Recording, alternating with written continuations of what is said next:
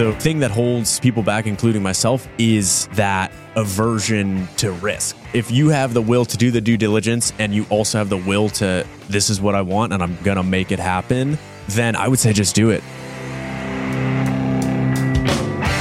You're listening to the Expertish podcast. Be sure to head over to iTunes or Spotify and tell Jay what you thought about this episode. Expertish is where you can learn how to invest from those who have, those who are, and have some fun along the way. Are you ready to start? Okay, welcome to this episode of the Expertish podcast. Today, our guest is Rob Thyberg. What's going on, Rob? Not much, man. First, I want to say, thanks for having me here. Hey, how about let's just dive into the bad stuff and tell us why you're kind of one winging it here today. Yeah, had an interesting Thanksgiving, rough and rowdy on the slopes, actually. Just had a tumble and dislocated my shoulder. So, and now, get to sport that sling through Christmas, but exactly. Hey, at least you had a little fun. I like that jab you took at me for football because I'm still sore from Thanksgiving Day football. Well, that's the normal, you know, like if you get hurt on Thanksgiving, it's normally football, you went right? hard with, yeah, exactly. Or you fell off the bar stool or something like that. But no, man, sorry to see you kind of, laid up a little bit there, but I'm sure it won't slow you down much. But just a little background on Rob. I got connected with Rob, probably maybe 6 months ago originally now. Rob's pilot in the Navy, right? And when he came out to San Diego to be, he's going through some training now, and just got connected to talk about investing. And then fast forward a few months and Rob purchased a multi-unit property on an IB. And now, full-fledged landlord, fully rented out with some cool plans already in the works, which I think is pretty awesome. And there's a few things, I want to talk about that I was really impressed with during the process that you were taking on yourself as far as just doing some of that legwork to see your options, which I think is to me, that's the biggest part of it, right? It's like, okay, cool. You can buy this and you know what it is, but you research some other options to see how you could actually maximize that return, which not everyone does, man. So that was pretty cool. So I kind of want to dig into that a little bit as well. But if you want to give us a little background on yourself and this wasn't your first home purchase, but just a little kind of set us up for what you'd done before, and we'll kind of dig in from there. Yeah, definitely. So Navy pilot. So first went to Pensacola, actually graduated, went to California for a year of grad school, and then went to Pensacola for flight school. They shipped me off to Corpus for what they call primary flight training. And that's actually where I bought my first house. So a single family house. And we can get into it later, but it was not as seamless as working with you guys. So I really appreciate the operation you have over here. But yeah, bought that single family as a 4-2, so 4-bed, 2.5 bath, and went back to Milton, Florida for helicopter training. And then now I'm in San Diego. And to finish your story about how we met up, it's kind of just happenstance. I was checking out of the squadron where I was in Milton, and my chief was, just doing the chief thing, giving us advice as we're leaving. And we kind of started talking about real estate. He was real interested in it. And I mentioned that I had bought a house in Texas and that I was going to San Diego. And he's like, well, I have the guy just for you, Right. Old swimmer buddy.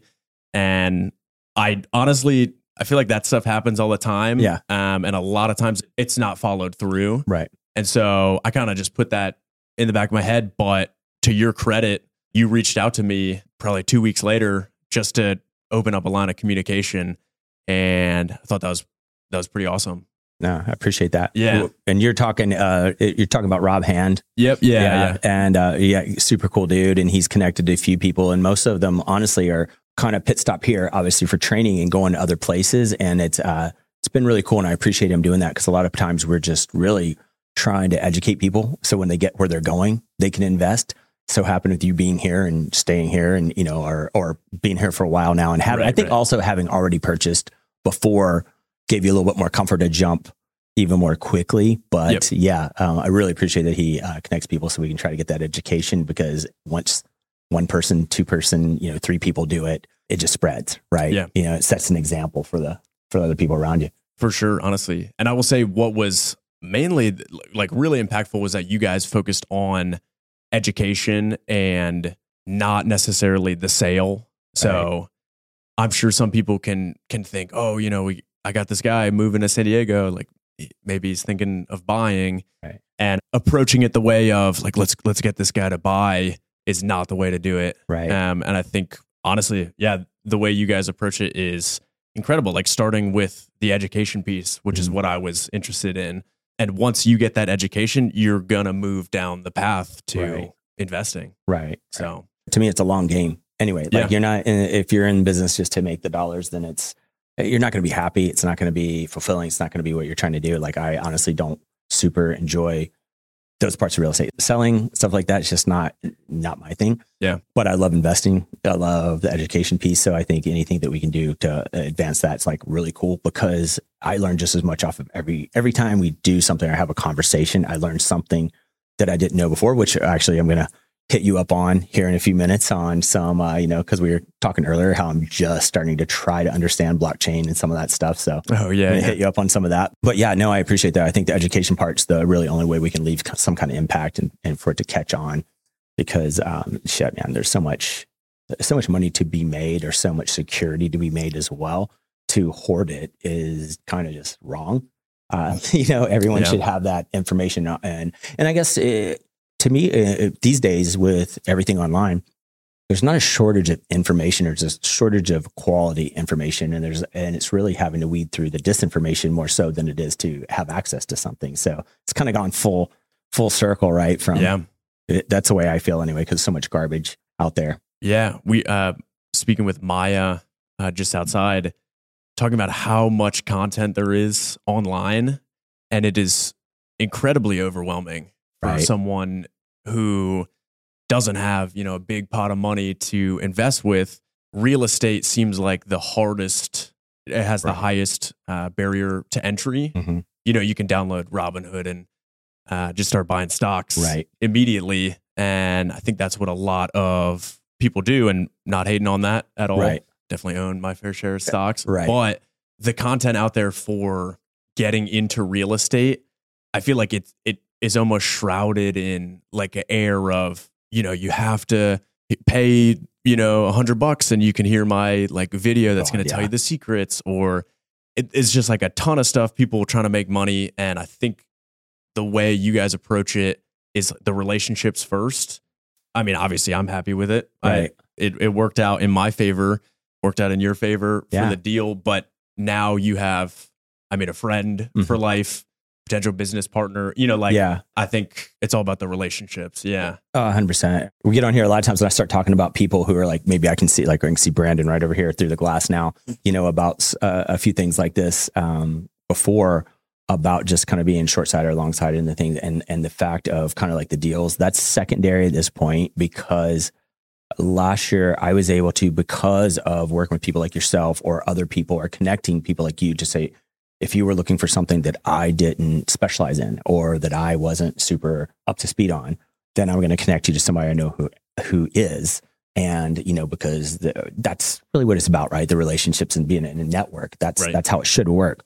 Well, because of that mentality of it, so much more has come back. Not the sales part. That's cool. Keeps it, we've got our team. It keeps people, like, I love our team. It's awesome. They're really good. Keeps that going. But the amount of deals that have come my way because of trying to help other people get deals, and someone's like, oh, hey, I like what happened with that. This just popped up. Do you want it?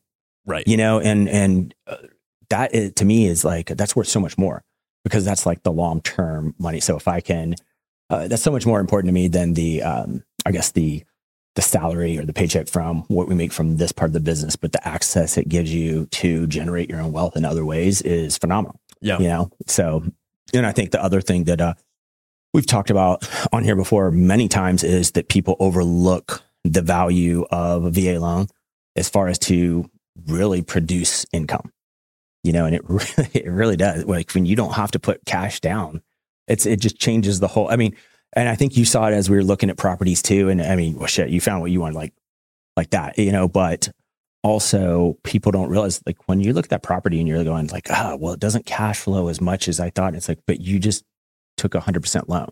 You have no money in it. Right. And I think in yours, you actually made money, right? Like, I mean, we'll talk about that. Like, hey, every deal's different, but you looked at yours as the potential. I mean, you've picked a great property to start with that had great potential for what it was, but you also were already looking to how to add value to that property. So it just becomes a win, from a win to a better win to home run as you do those things. And so being able to have a little bit of vision, I think, just increases the outcome. Your ROI is just going to be exponential from being able to know and to be curious and ask questions on how to add value to those properties. Right. And I think a lot of those, I guess, aha moments don't necessarily come from just reading, an article online. It comes from conversation and speaking about it over and over again, because all this stuff it's there for me to understand, but I internalize it, sporadically. Like, I'll learn something new every time I speak with you, similar to, like you're saying. I remember we were walking around the property that I ended up purchasing, and I was kind of complaining about cash flow. I'm a big numbers guy. Right. Is this going to work out? And you just made me take a deep breath and told me, think about it. You are going to get that cash flow with zero down.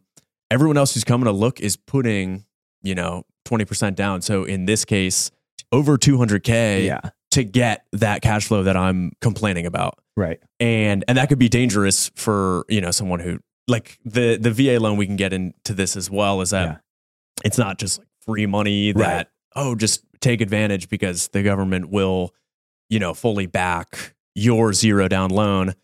Obviously, there's due diligence and being smart on your end that is necessary.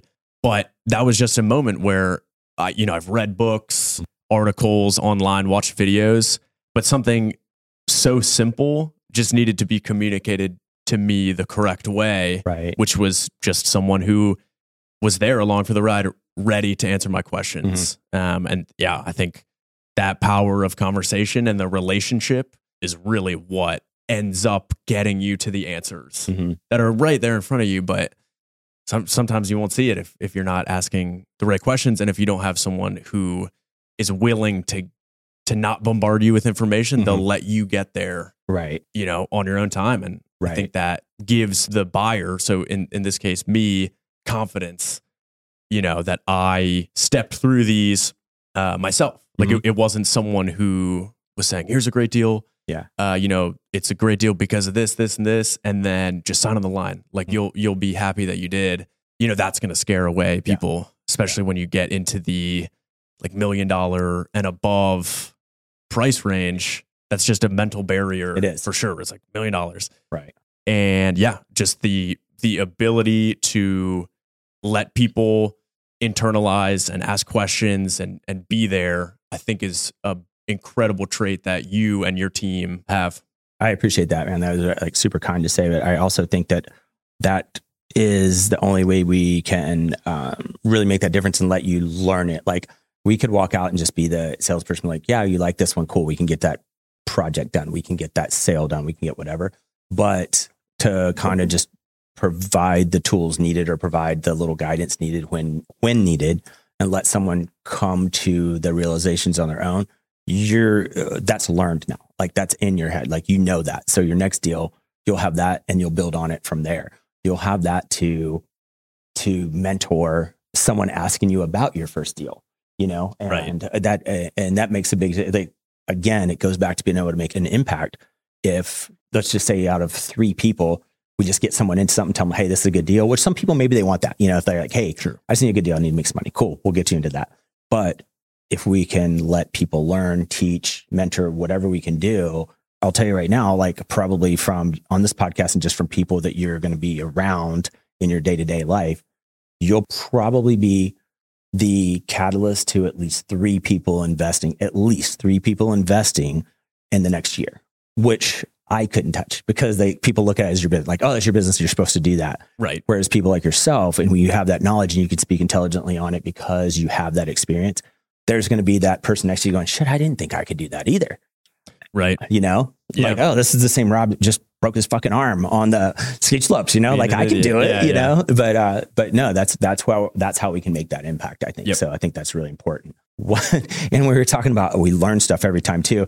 It's funny. I reached out to you this past week because we have another client investor looking at some stuff there, and you had, through your own research and trying to investigate things of like how much and how you could build onto your property, I reached out to you for a contact. Like, hey man, who's that contact you had at IB in Imperial Beach? Shoot, what were we looking for this guy? It was for the US for the planners, city planner's office. The guy from that's right. Yep. Oh yeah, because we're looking for the one for to see really what kind of structures or how much he can build on this new client. That's right. Yeah. So I reached out to Rob, and so here it is. Like, you know, what are we, like a month and a half already passed, and it's like, hey Rob, hey dude, can you hook me up with some information? You know what I mean? So it creates a nice community where we can all rely on. In shit, man, like wherever you're going to be some other time, you'll be transferring somewhere at some point, and you might be investing somewhere. I'll be like, hey Rob, dude, what's it looking like there? You know, I might need to get into that. And that's what's phenomenal about our network. I feel like, you know, that just kind of grows because they're connected everywhere. Right. So you know what I mean? Like, you came from Florida, connected me by way of Texas, Florida, whatever. Yep. And then we get to do a deal here, but you'll be somewhere else. I may be somewhere else, somewhere that we'll be doing deals together or facilitating each other's deals in another state without having to then re-vet any stuff. You know, I trust you. Like, it's just, that's the real moneymaker from all of this. Yeah, I'd agree. So yeah, I can't beat that. So basically that was my way of sliding in. Whenever you do transfer, make sure you find me a deal somewhere. You know what I mean? Because I'm going to be counting on that. But how about, for instance, yours? One of the things that was cool with yours, you know, we had a good idea when we, you know, first started making offers on your property that, you know, you could definitely build. You know, you had plenty of room, and we knew there was some good opportunity, but I had no idea what you could build because of that zoning. So you want to talk about that a little bit? Because that one's a little different than most we've seen. And I think it's pretty awesome opportunity. Sure.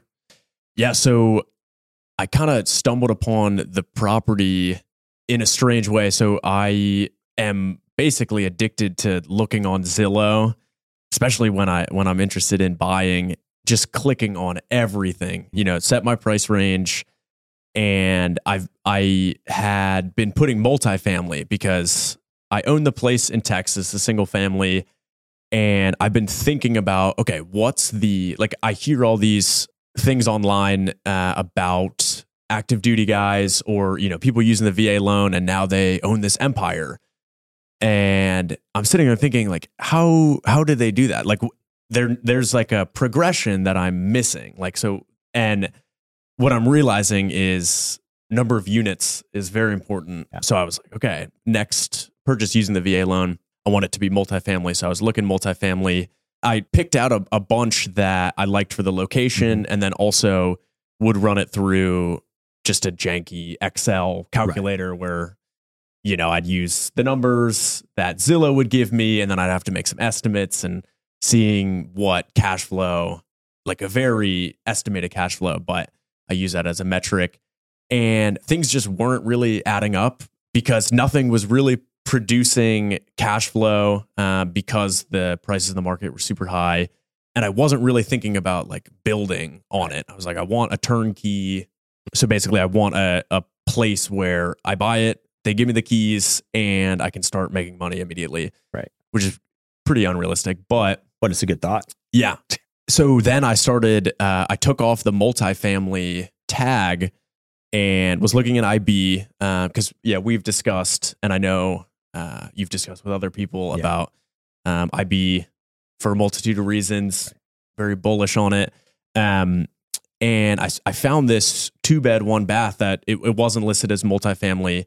So I think, honestly, that's one of the reasons why a lot of investors, it kind of missed their radar. And I looked at it. There were a bunch of like aerial photographs and such, so you could see the square footage so it's 2 houses, and then there's a external garage in the middle. And I'm not going to claim that I was the one who dove into looking into the zoning information. Basically on the listing, the guy said, oh, it's zoned as CMU1, commercial mixed use. And that got the wheels turning because I had never looked into zoning. So I went on the IB City of IB website and basically stayed on that website for like 2 weeks. Yeah. Just sifting through all this legal jargon and realized that my lot, I can build up to 6 units, which may or may not ever come to fruition. But that upside in many parts during the deal was in the back of my head. Right. When sometimes numbers wouldn't add up per se. And then I'd realize that I was being an idiot and someone would be like, no, they actually do. You know, you're forgetting this. But even when I was thinking about things wrong, that upside is just such a great thing to have in the back of your head. And so, yeah, I would definitely recommend looking into basically every town. I feel like has the 1 or 2 streets where maybe it's a grandfathered in law where this was the old strip for all the shops and now it's residential, but it's still zoned as commercial mixed use where you can, or high density housing. And I think a lot of people like me before this experience would just gloss over that because it's like, oh, well, I'm not seeing what's actually there. Yeah. Like behind all the layers. I'm just seeing a house seems overpriced, you know. And also, if I can throw in too, like initially it was over. So that's another thing that allowed, you know, people ask sometimes like, where do you get deals? Sometimes they're off market, sometimes they're MLS, because there's a few factors with the MLS. And we've discussed that. We've had conversations about it. Sometimes they're, especially coming out of COVID, there'll be suppressed rents because rents haven't been raised in a couple of years. People are just glad if people are paying rent. They've got whatever situation they are. Well, coming out now, prices have gone up or whatever. So rents have also gone up. So if people are just looking at what they're currently rented at, sometimes it's like, okay, you're looking at the wrong number and people bypass that. The other being what you just said, what goes into the MLS or then eventually gets populated to the Zillows, Redfin, stuff like that is only as good as what the people enter. Like, so if the agent or the owner gives the wrong information, the agent enters something wrong, just clicks a wrong box or enters the wrong thing, it doesn't pop up on multi-unit. Cool. Right. Now you're at single family, or maybe it's not permitted yet. So they're just like, and just because some people just go by the book and they're like, hey, it's not permitted for the second one. So I'll just write it in as that, but I'm going to put it as a single family home. So there's so many things where you just can't fully count on the filter. Filters are great to get you the broad stuff, but sometimes you got to dig in. If you had not done that, not only would you have not, found that property, but you would have never seen that zoning. Sure. I mean, because, here's this, we've gone from, you're looking for multifamily, you end up like on a search for single family that has a multi-unit that then ends up being a commercial mixed use zoning that you can build a ton of shit on. But if you hadn't, dug into it to start with, you'd never get that far because, like no one's going in and going like, oh, here's a single family. I wonder if that's commercial mixed use, I wonder if that's whatever, but you've got to like find that starting block and then you can start peeling back that layer. And we've talked about this too, is like, then you find ways to add that value or find ways to save money in your investment or how to leverage the different things. And with a little creativity, man, there's so many ways. And by just taking that, like you said, 2 weeks to dig into IB's, man, their website, there is so much good information on there. Right. I feel like it's more, I think they have better info in Imperial Beach than like the San Diego, website. But it's so much you've got to dig in, but it has such good quality information. But because you did that work, now you see that like, it's important to see, like you said, maybe you won't add that many units, but the fact that you can also makes it valuable as like a land sale down the road. When I say land sale, I mean like, hey, what if you add 2 units and there's still 2 more? So you can, after some more appreciation, you're like, hey, I'm going to sell this off because I want to get this other thing. Well, now it's like, it's going to have appreciated. Time's going to go by. So that land's going to be worth more. And there's 2 more units going to be built that someone else can see that value and build too. So there's just so many ways that can be played, but sure, you've got to put yourself in that position. Yeah, I definitely agree. Yeah, I will say it wasn't out of ingenuity that I switched, looking at single family as opposed to multifamily. It was more out of desperation. But that's a great point though. Do you know what I mean? That's how you find sometimes those good things. So maybe somebody listening will know, well, shit, let me take a look at other stuff too, Right. Mm-hmm.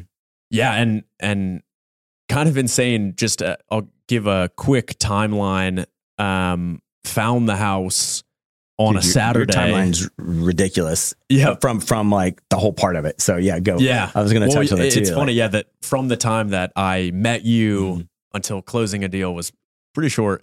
But yeah, found the house on Zillow on a Saturday, just Saturday morning. I like ran it through my calculator, and then the wheel started turning in terms of this zoning, and called the listing agent that day, went and saw it that day, and then had an offer in, I think the Wednesday, Wednesday.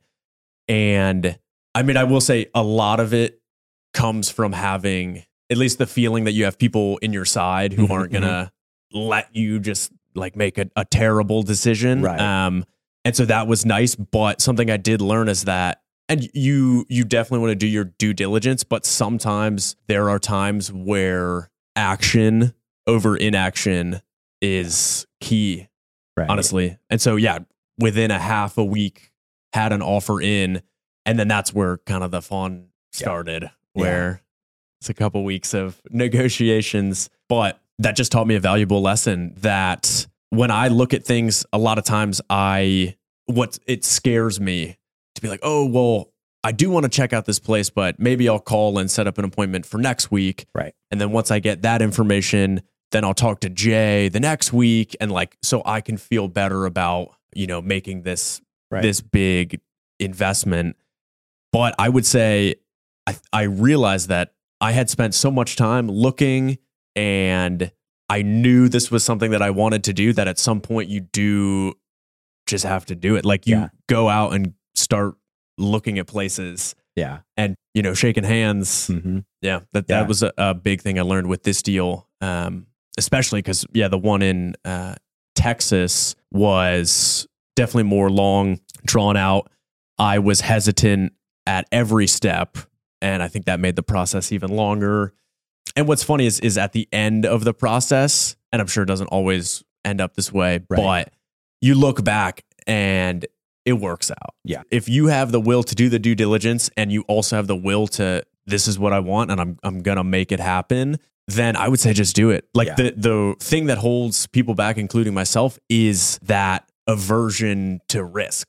There's that one step where like everything's there. If you just did that one step, then you'll look back and say, well, thank God I did, because I did all this legwork to get here, and I didn't fall back and be like, well, maybe next year, maybe I'll look, but the market seems high.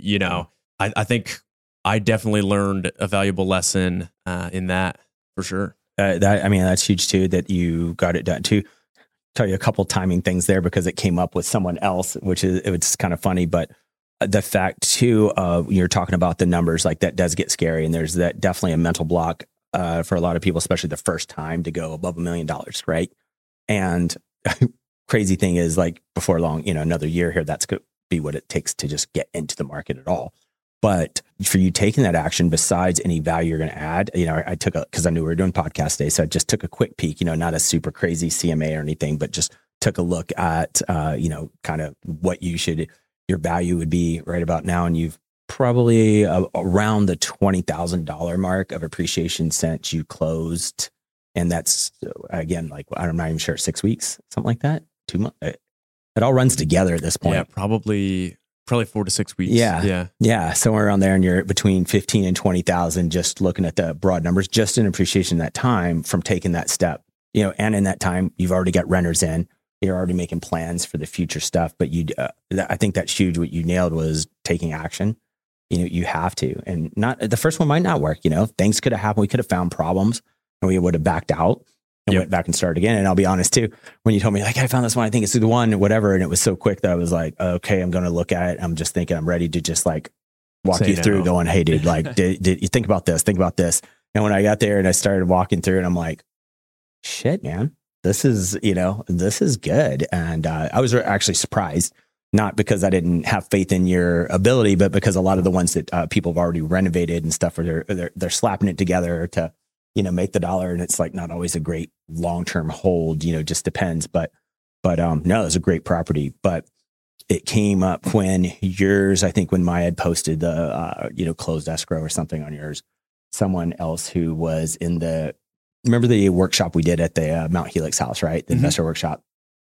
A couple of the people from there are, a couple were like, oh man, I just saw that one because that would have been a great one, but we're just, trying to get all our stuff together. We want to get the financing together and everything. Similar situation, it's a VA loan.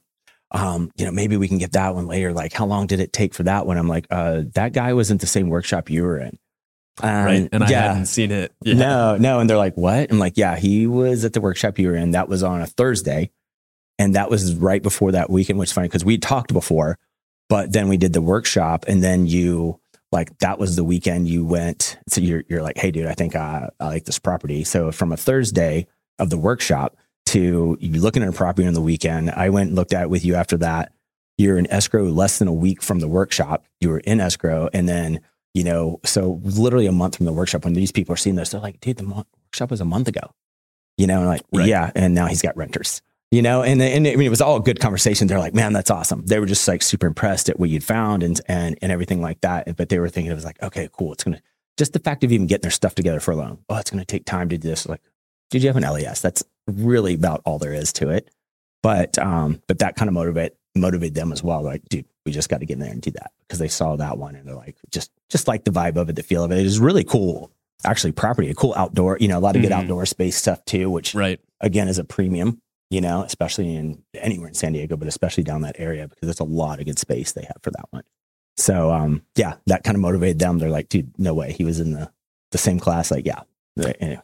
Yeah. And I will say, because I don't appreciate when someone is telling me, you just got to have action. Like, what are you doing? You're just, you're sitting around, waiting for things to happen. Like, you just got to do it.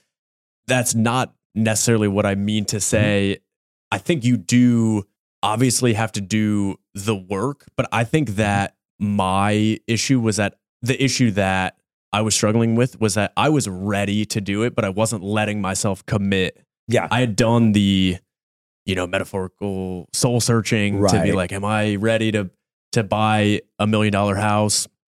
And I had come to the realization, kind of like what you're saying, is that this is what's necessary. Like I want to own a multi-unit in San Diego for now.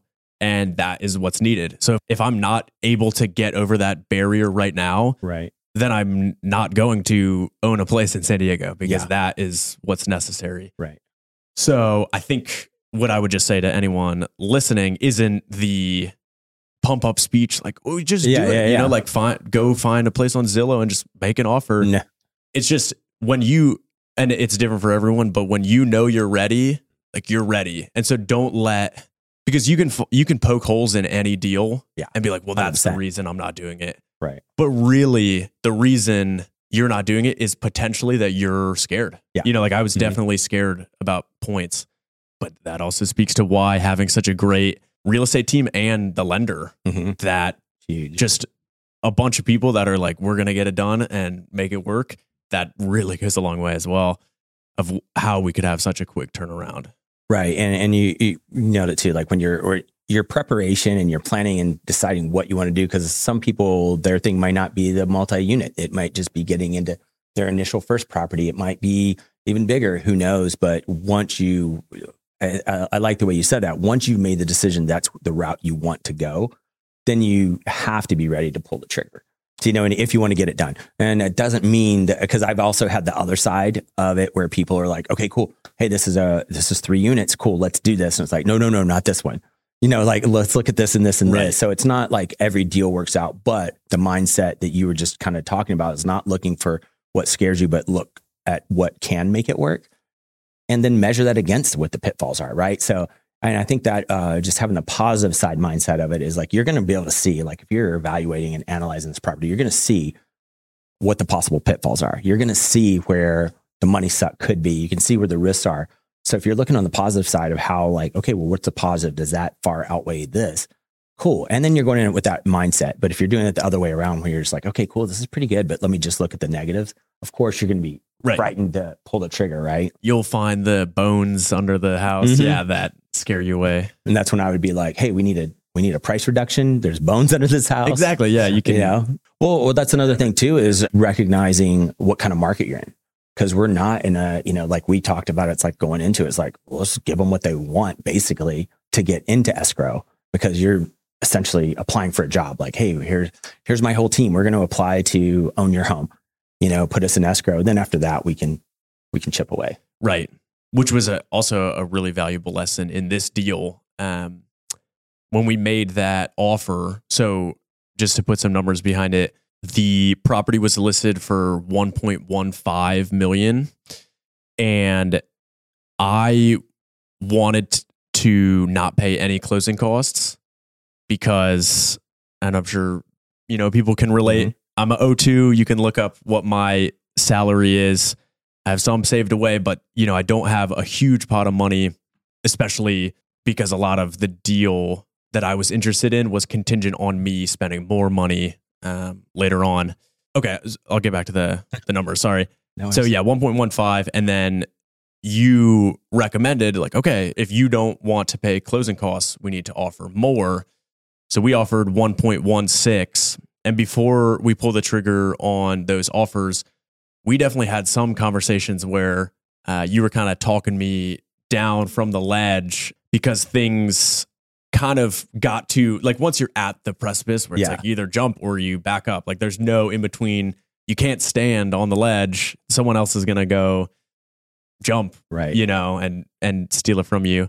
Let's see. So the 1.16 with the closing costs paid for was kind of what got us in the door. Right. And initially I was like, do we have to offer that much? Because we really only got $5,000 back, if I remember it right. We went up 10 and asked for 15. So kind of like make them feel like they're getting more money, but we're asking for the 15 back, because that was yours, right? Yep.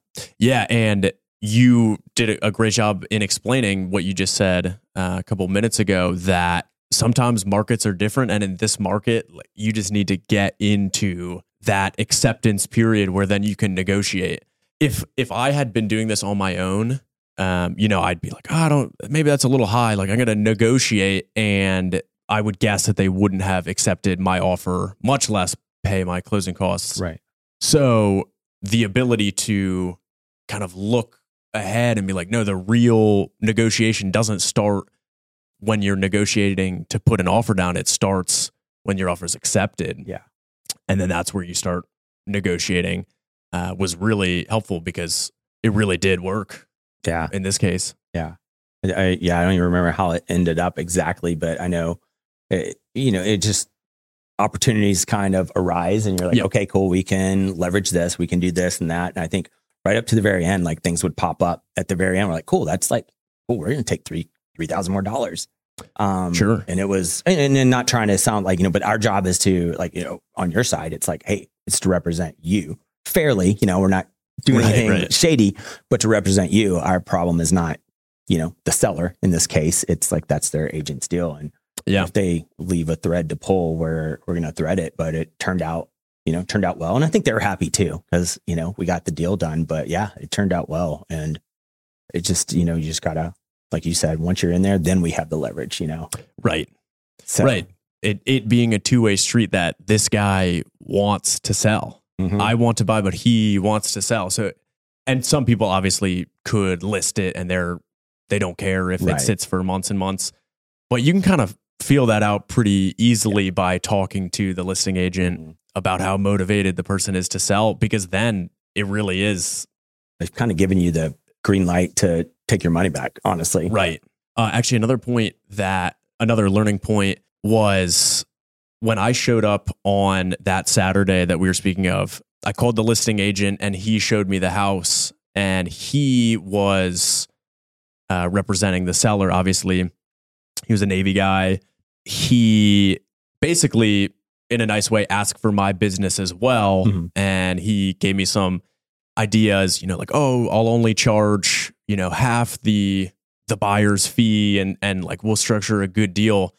And I really did think it was enticing. Mm-hmm. I thought I had stumbled upon something that doesn't happen often. Like, okay, sweet. Like, maybe this will really work to my advantage. And then when I checked it out with you, and I realized that I can only be in talks with one realtor. Right. And I felt like the education and, just being a good dude and answering all my questions, like I owed it to you, not to say like you had to be my realtor, right. But you brought up some good points that, well, maybe we won't be able to negotiate as well. Right.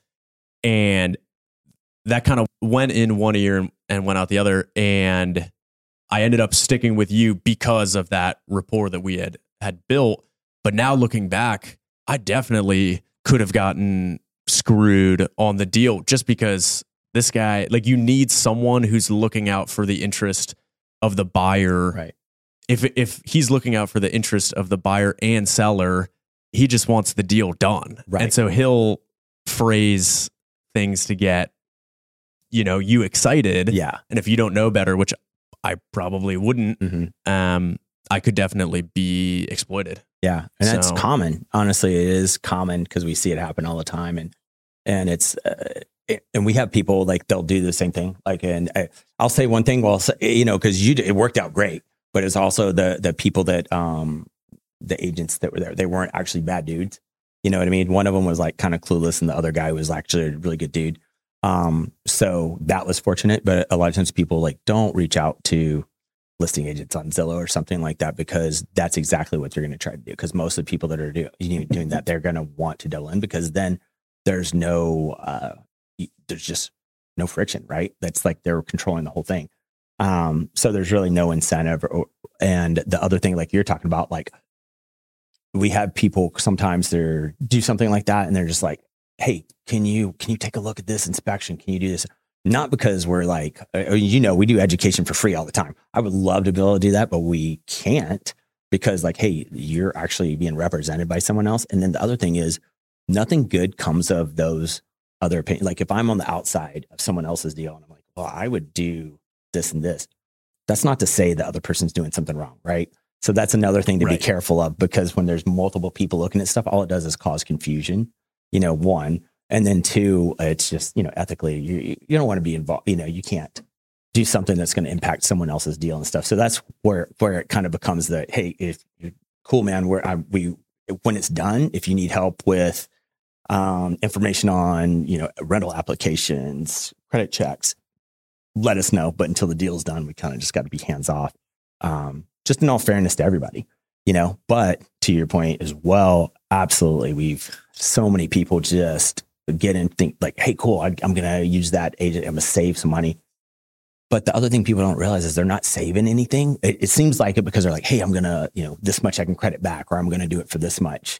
You're not really saving because you're not paying that money. So it seems like, especially when we're talking these big dollars, like a, $1 million+ property, saving $5,000 that may end up with you in a property that is going to cost you $200,000 for foundation work and, X, Y, and Z. It's just not worth it, in my opinion, whether you're using us or someone else. Have someone representing you individually, if that's the case. Like if you're a cash buyer and you're rehabbing, doing all this stuff and who cares? Go buy from the seller. But yeah, just try to make sure that you have somebody on your side to, kind of check on those things. I think that is big, no matter who it is. But yeah, it worked out. Like, yours worked out. And like, again, I was like shocked when I saw the property. I'm like, shit, this is good. The area couldn't be better, honestly. So man, you hit a home run on that one. I'm excited to see how it grows, what you do with it. Yeah, man. God, I just love that area. Yeah. Like it's crazy. And I think I told you, we're in escrow, like a couple blocks away from there right now. Someone else, like it's, not me buying it, but, one of our clients and stuff is in one a couple blocks away. And then a couple blocks further from there. We just got the second set of renters for a 2-unit that we just finished the rehab on the other one, literally like, I think yesterday. They're moving in on Friday. So those two, and that's like right there as well. It's just such a great spot to rent, man. It's just going to keep growing. So yeah, I will say I listed the properties for rent and heard back very quick. Yeah. Which obviously was very relieving, Mm-hmm. but I think it kind of just, it made me realize that, because that was one thing that I was very worried about, is will I be able to get renters? Yeah. And yeah, I didn't even list it on the MLS, right? Just listed it on Facebook, mm-hmm. and it got enough traction that I was able to, vet people and find renters that I trusted and that I think, fit. Yeah. And it totally changed how I view, even looking at rent comps. Like you're saying, a lot of things are potentially suppressed because of long-term renters. And you really only know until you list it. Yeah. And then you can see really how much you can get. And that was eye-opening. Yeah, it is. It is. And it's going to get worse for renters. I hate to say it. It's just going to get worse. And that kind of sucks. You know what I mean? But it's like as prices get higher, rents have to get higher. But the cool thing now is like your mortgage is fixed.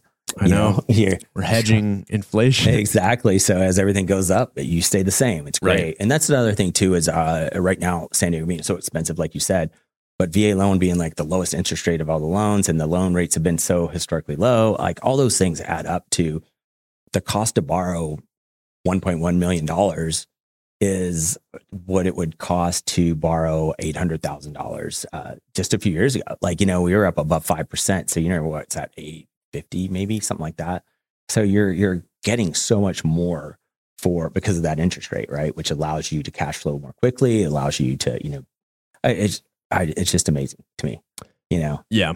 People get stuck on, and I was the same way. I didn't understand this first, but get stuck on that price tag versus, hey, wait, how much leverage do I have from this? How much can I make from this? And not looking at even that appreciation from year to year, like waiting, like, oh, I'm gonna wait for prices to fall, or I'll just wait for my appreciation to continue, Right. So it is an option on both those. And I'll make a point, just because I definitely didn't understand this until speaking with you. So wondering how a VA can finance $1.15 million on your O2 salary. Yeah, exactly. Right?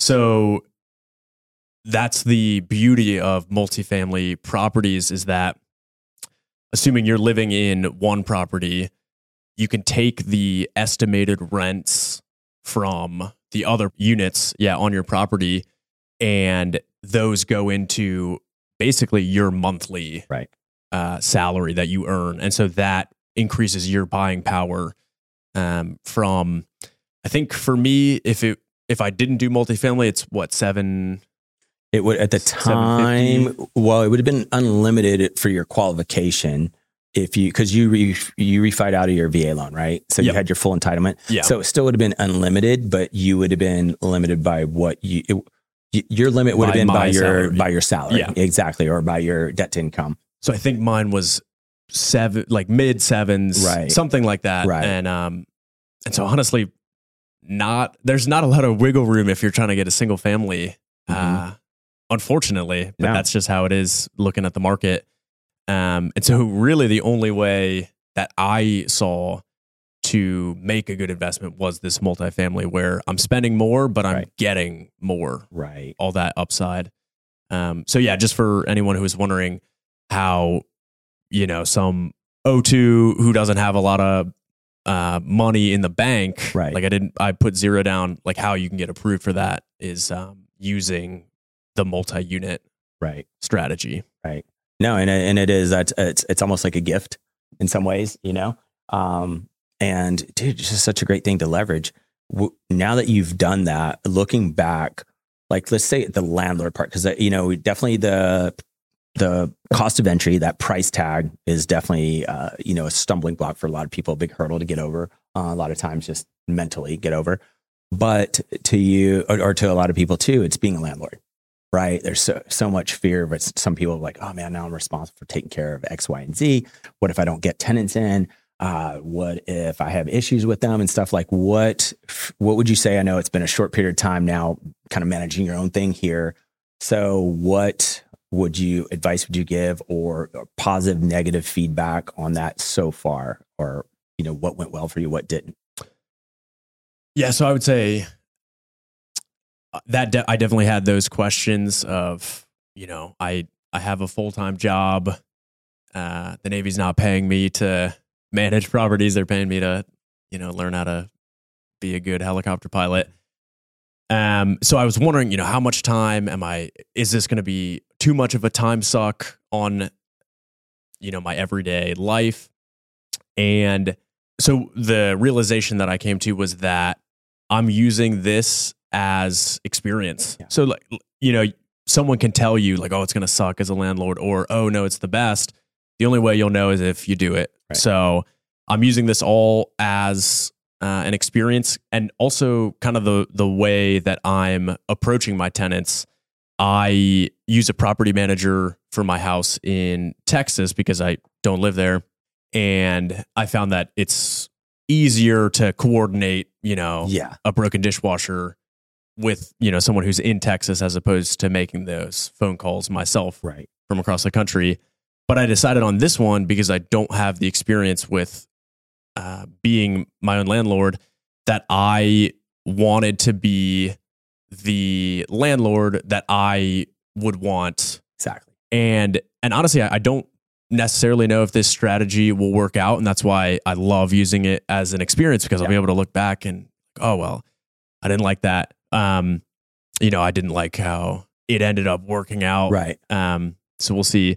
But I honestly have tried to be super open. I've heard advice to, don't, your tenants there should be like a veil between you and your tenants, which can protect you. I definitely understand that. But I kind of went the other way, where I have a relationship with my tenants and want them to feel comfortable reaching out with things wrong, repairs, like, can I paint the house? Can I? Right. I wanted to open that line of communication because I would want that, when I'm renting. And so I will say I probably haven't learned much from that just yet, but if we talk in a year, I can definitely confirm. I can definitely confirm if this is a solid strategy or not. But honestly, that's the fun. That's why I'm doing this. Right. I'm 25 years old. When I'm 30, I'll have, I guess, I bought 2 years ago, so I'll have 7 years of, house owning experience that I can draw upon that I wouldn't have, Right. And so, right now, managing myself, but I will say something that is awesome is negotiating the first year of home warranty in the closing, because it's almost as if you now have a property manager that the seller paid for, because whenever there's an issue, you just make a call to the warranty company, and a lot of times they cover basically everything that you could want. Right. I guess you don't want to fix, but everything that you might have to. So that's been nice. I definitely recommend, especially for the first year, because those are the growing pains. Right. Basically, the seller, in my case, paid for 1 year of home warranty, and then now whenever a service call is requested, so like dishwasher or toilet, I just pay a one-time fee of, in my case, $85 to have them coordinate who to send. They send their guys, they fix it. Right. And then I just paid the $85. Whereas I would probably be, one, paying more, and then two, just the time and stress coordinating. Like, I'm having someone else do that. Right. So I would say that is definitely something that I would advocate for anyone buying, especially their first property. And if you're having those concerns about being a landlord, the warranty definitely kind of saves you. It does, especially I agree with you on the first year part. Like, I don't normally keep one beyond that, but I always feel like, you're going to be able to have a better idea of like what condition everything is, even after a home inspection. Everything's working fine, stuff like that. It's to me, sometimes it gets to the point where I don't continue the home warranty. But another thing for anybody listening is too, with the home warranty, is specifying. Because when we ask for that, like a contract asks for them to supply and stuff, we specifically put which home warranty and what add-ons, because if you just ask for it, not all cover appliances, not all cover plumbing. There's different little caveats to all of them. So make sure you're getting what you want. And I feel like, same as you, like, I feel like that's awesome. You have that little bit of, for the first year, especially when maybe you've just had to pay your, you may have had to pay the closing costs. Maybe it's not your VA loan. Maybe it's not your second property, third property, or you don't have a VA entitlement and you just put a down payment. Well, you don't want to have a $3,500 furnace bill 3 months later. Right. I'd much rather have an $85, or sometimes there might be little things that have to be done with it. And so it might be $150 instead of $3,500, something like that. But that it gives you that little bit of security where you can feel just a little safer, kind of putting your cushion back together after purchasing the home, Right. So make sure you get the right one though.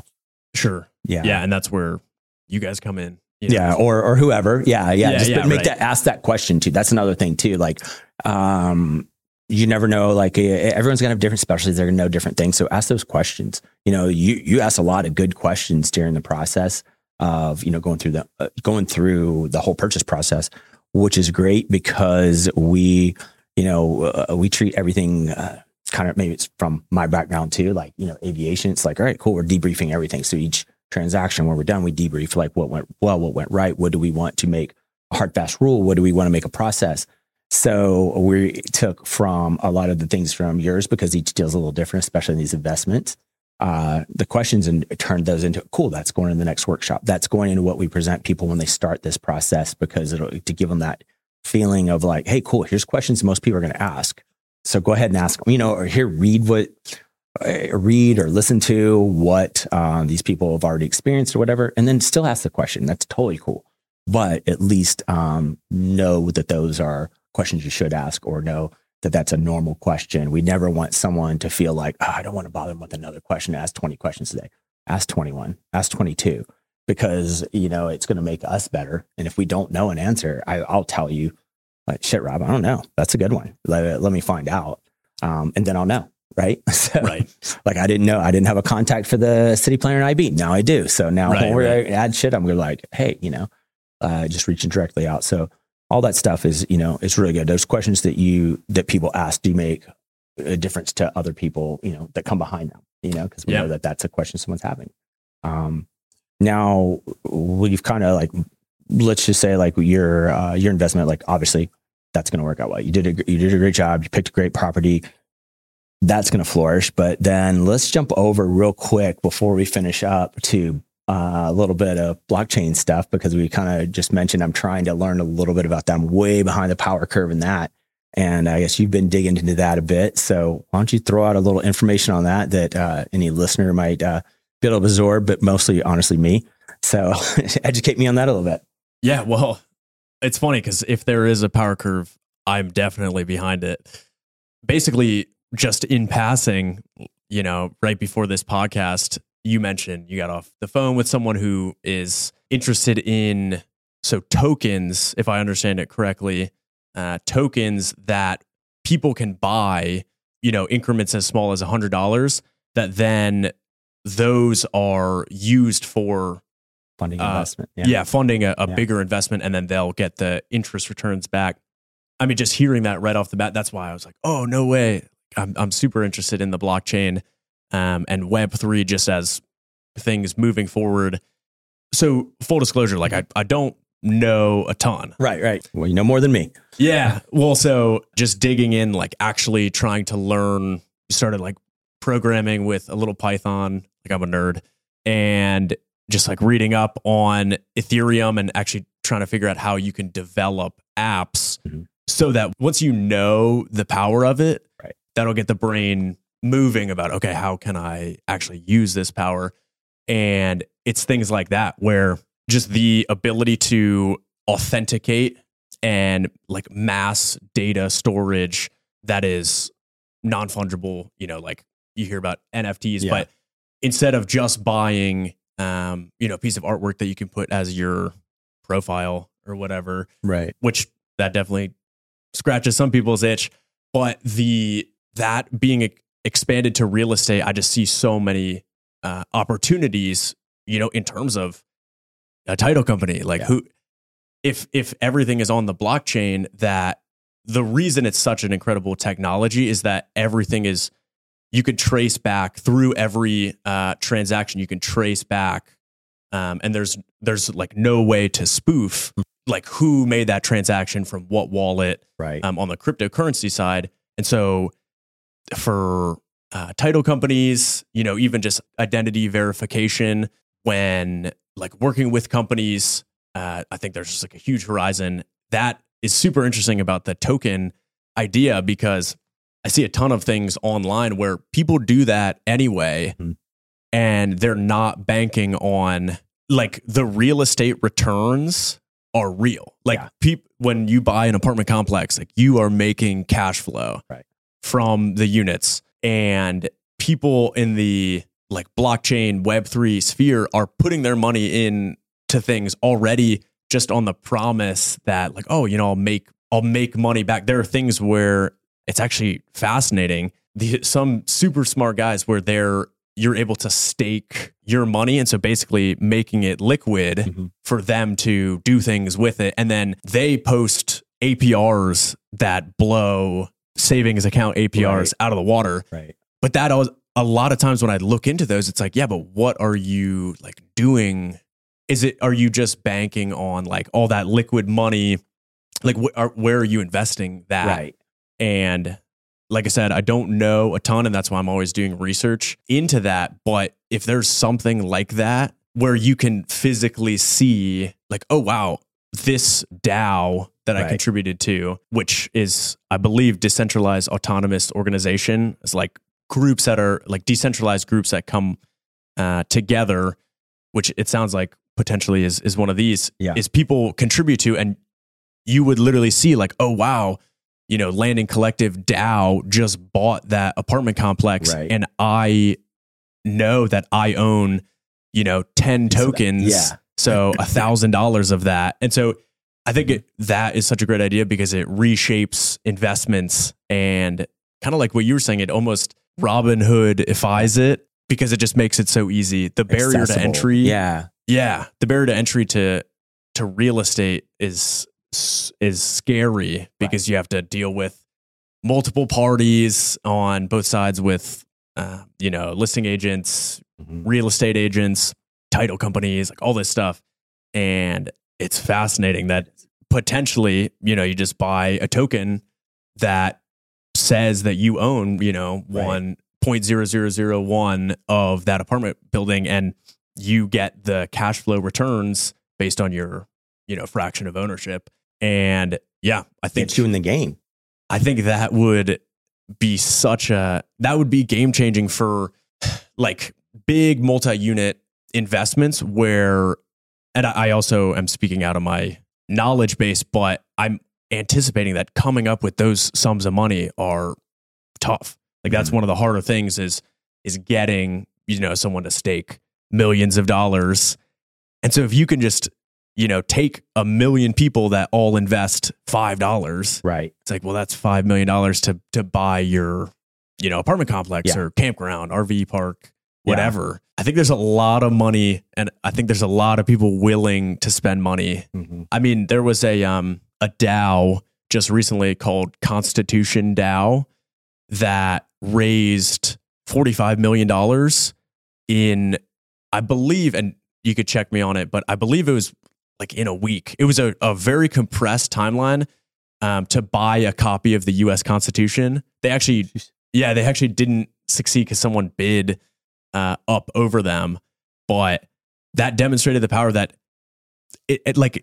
that wouldn't contribute anything to anyone's life. Like if they were able to, you know, buy a copy of the U.S. Constitution, there were people willing to stake, you know, collectively $45 million to never, like maybe they don't even see the thing. It's just like they know that like, hey, I contributed.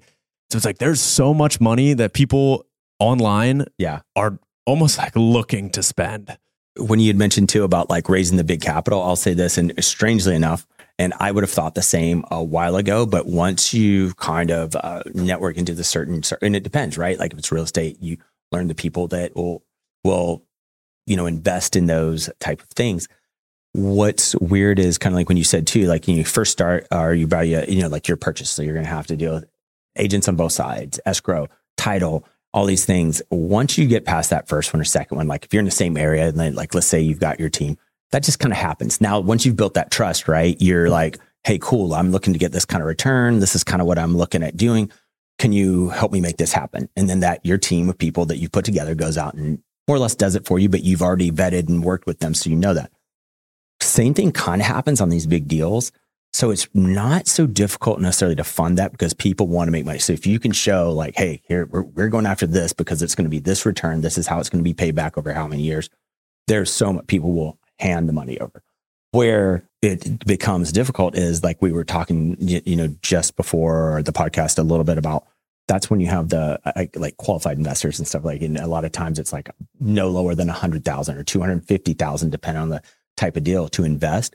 So there's all that kind of money, but where it tends, in my opinion, lacks is there's just so many other people that would love to get their feet in the door and start somewhere where they could. And I think this is what that allows, hey, anyway, at any rate, like shit, man, you might have a 12-year-old that saved up as, birthday money and like wants to buy a token, $100 token for, 1 year or something. Now this 12-year-old owns a piece of some apartment complex and it sticks in their head and it grows from there. And then, they keep doing that stuff. I think that's where it can really make a big difference.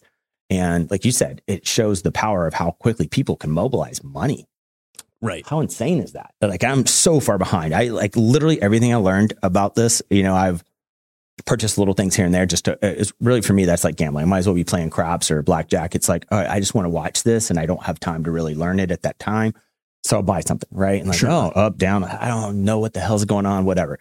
But it just to see it go, everything that I actually understand, which is nothing, I learned in that phone call that right before you got here, and then from talking to you before we came in here and just now. And I'm more, before I could care less, to be totally honest, because it was just like, I've got other things taking that bandwidth, but now I'm super excited to learn some more about that. And maybe you should come back, and I think we're in 2 weeks. We're doing this. The guy I was talking to on the phone, Josh Emerson, to talk about his startup for the blockchain startup to sell these tokens and stuff. So we're going to do an episode in about 2 weeks. So maybe you should come back and kind of be that second host, so you can ask some more questions that I may not have. I would definitely have nothing to contribute on the answer side, but well, hey man, I just need the question side. That's all definitely. All I'm contributing is I might contribute the whiskey and some questions. That's kind of as far as I get on this one, and just to mooch information off of him, kind of learn, get a little bit of his knowledge and stuff, and hopefully spread the word and stuff, and get people. Hopefully, people will get into it, because that just leads to investing in the next thing, and man, it can't be bad, right? Well, I shouldn't say that. I'm not. That's not a challenge for just to end badly, but just the knowledge can't be bad, right? No, that's awesome. Well, anything you want to leave people with? Any parting words of wisdom, or wisdom of what not to do? Well, I would say, honestly, aptly phrased words of wisdom. That's what's so great about using the VA loan, is that you don't have to be rich. You don't even have to be wise. I am, for all intents and purposes, an idiot in, how I live my personal life, like all this stuff. Like, come find me. If you live in San Diego, if you want to speak with me on the phone, you can reach out to Jay. I'm a real person who did this, and I'm still working through, but I want to pass on that it's not, you don't have to be some wise, I've figured everything out. I think the most attractive part is how accessible it is, but you have to get over that barrier to entry. And what gets me over that is speaking with real life people who have done it, not a talking head on the internet. Yeah. So if you're ever in Pacific Beach, you can swing by my house, reach out to Jay for my phone number. I'd love to talk to anybody who has questions. And not to say at all that I have things figured out, but we found a pretty good deal in IB. And like I said, that goes to show how important the team is. So Jay at Landing Collective, and then I worked with Jared over at Aligned Mortgage, and I wouldn't have been able to do it without him. So, hey man, I really appreciate that. It was super fun. Yeah, that's the other thing is when we work with people, we get to vet. I don't want to say vet, but like we try to help, wherever we can, but we tend to draw the people that we like being around. So it doesn't seem so much like work. So it's just like same shit we're doing now, we were doing while you were doing your transaction. We're really just talking about real estate plus, pros, cons, and talking, talking trash and doing whatever. And so it just becomes, it becomes social life / business, and it's kind of not so bad. Yeah.